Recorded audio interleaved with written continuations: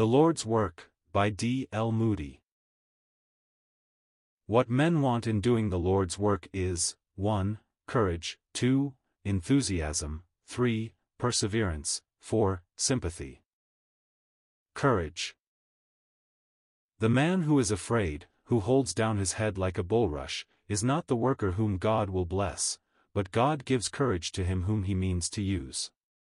I have been all along with young men, and a great portion of my work these 15 years has been among them, and I find that they generally fail for want of courage. There is any quantity of young men in Edinburgh just now whose lives are a blank to them, and who have not discovered that God sends us to do work for Him. He can qualify them for that work. John Wesley said, "Give me 30 men of faith, and I shall storm the citadel of Satan and win it for Christ," and he did it too. Talk of Alexander being a great conqueror, he was nothing compared with that little man, Saul of Tarsus. Once I had been fishing long, and caught nothing, and I almost got discouraged. My Sabbath services were barren one day, and I was greatly disheartened. My heart was down, and my head was down. In came a brother. "How does the work go on with you?" asked of a fellow worker. "Splendidly," he said. "Great blessing on Sabbath." I told him my state of mind. He said, "Did you ever study the life and character of Noah?" "Yes, I know it by heart." "Well," said he, "study it again." And I did so, and found in him wonderful courage. For 120 years that the ark was building, he labored to get men to believe in God's righteousness. He did not get one, and I said, "What have I to be discouraged about after that?" So I went down to the prayer meeting, and a man behind me clasped me by the hand, and said, "Pray for me, for I am in great trouble." And I thought, what would Noah have given for encouragement like that? And a man rose up, and told that 100 young men had just come to Christ in a neighboring town. What would old Noah have said to that? 120 years, and no fruit at all, and yet he had courage to go on preaching. All at once the clouds were all gone from my mind. If you get discouraged, keep it to yourself, don't tell anyone about it, for you will just discourage others if you do. Be strong and very courageous if you would do anything for God. Enthusiasm. We need more enthusiasm. The more we have the better.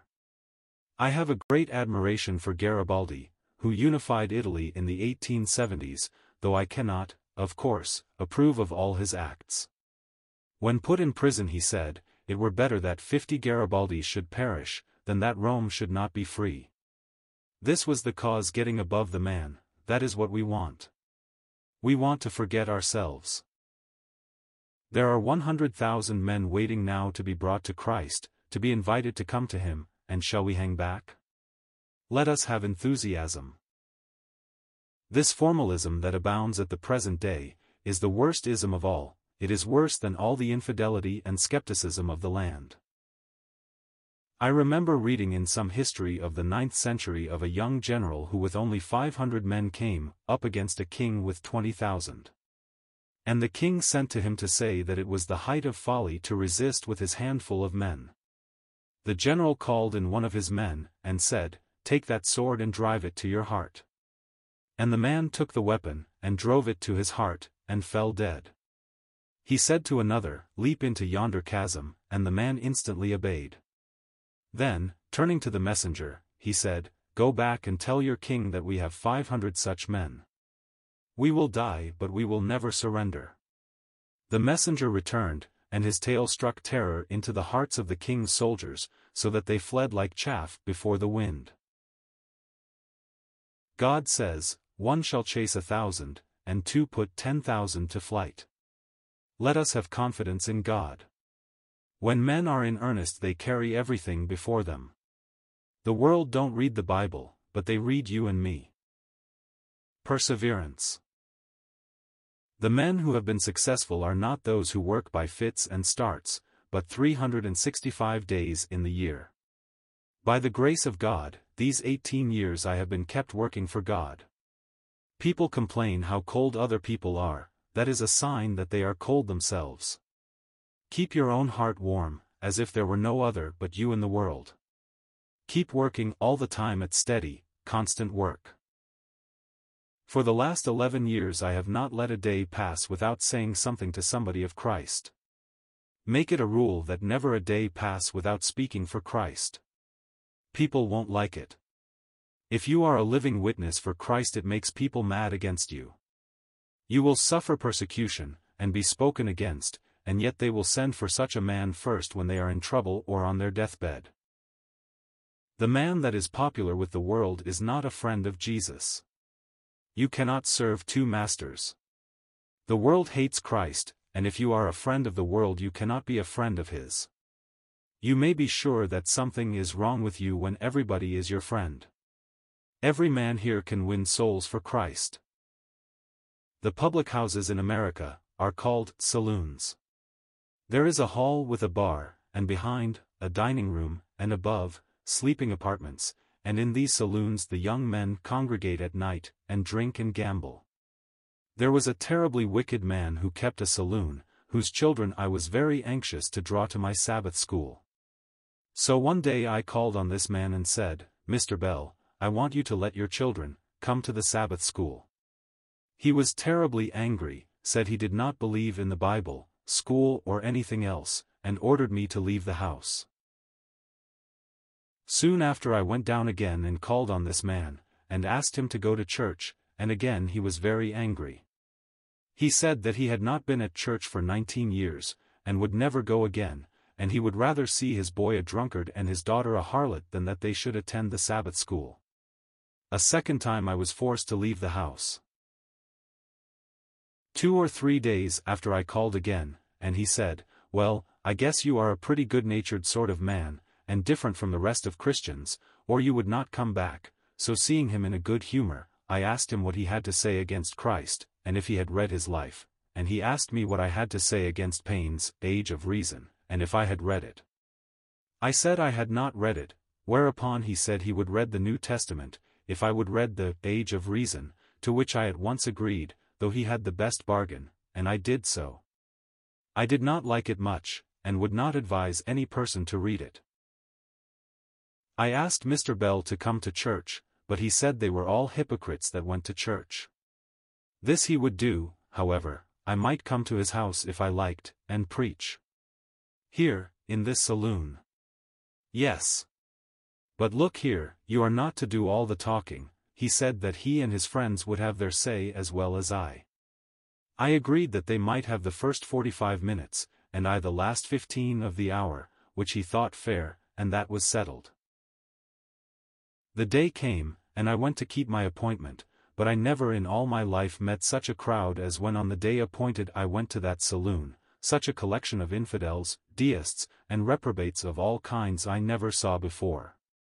Their oaths and language were horrible. Some of them seemed as if they had come on leave of absence from the pit. I never was so near hell before. They began to talk in the most blasphemous way. Some thought one thing, some another. Some believed there was a God, others not. Some thought there was such a man as Jesus Christ, others that there never was. Some didn't believe anything. They couldn't agree, contradicted each other, and very nearly came to fighting with one another before their time had expired. I had brought down a little boy, an orphan, with me, and when I saw and heard such blasphemy I thought I had done wrong to bring him there. When their time was up, I said that we Christians always began service with prayer to God. "Hold," said they, "two must be agreed first." Well, here are two of us. And so I prayed, and then the little boy did so, and I never heard a prayer like that in all my life. It seemed as if God was speaking through that little boy. With tears running down his cheeks he besought God, for Christ's sake, to take pity on all these poor men, and that went to their very hearts. I heard sobs throughout the hall, and one infidel went out at this door and another at that, and Mr. Bell came up to me and said, "You can have my children, Mr. Moody. And the best friend that I have in Chicago today is that same Joshua Bell, and his son has come out for Christ and as a worker for him." There was a family which for 14 years I had tried to draw to Christ, but they would not come, and I had almost given them up as hopeless. We have a custom on New Year's Day in America of calling on our friends and acquaintances, and wishing them the compliments of the season. Last New Year's Day I thought I should call on the old doctor, which I did, and I offered up just a short prayer. That week he and his wife came to Christ, and next week his son, and a few days after his daughter, and now the whole family are converted. This one thing I do, said Paul. He had received 39 stripes, and if he had other 39 stripes to receive, this one thing I do, forgetting the things that are behind, I press towards the mark. A terrible man he was, this man of one thing and one aim, and determined to go on doing it. To every man his work, Mark 13 verse 34. If blessing don't come this week, it will come the next, only persevere. Be of good courage, Christ will strengthen your heart. Sympathy. To touch the hearts of men is needed too. Some men have courage, perseverance, and zeal, but their hearts are as cold as an icicle. Christ might have been born in a palace had he chosen, but poor men would have said he had not come for them, but he was born in a manger, lower than their own rank of life. The minister who speaks to people as if he were separate from them, that tells them what they should do, this and that, will not carry them with him.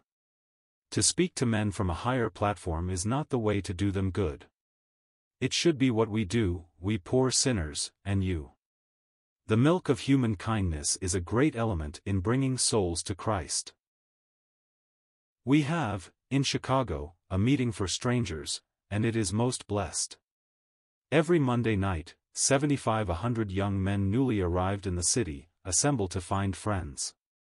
A young man coming from the country to a situation, or to college in town, feels very lonely.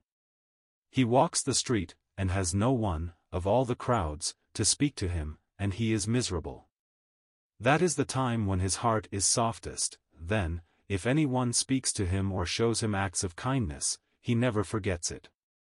The devil watches for friendless youths like those, and the ensnaring paths of vice seem refuges from loneliness.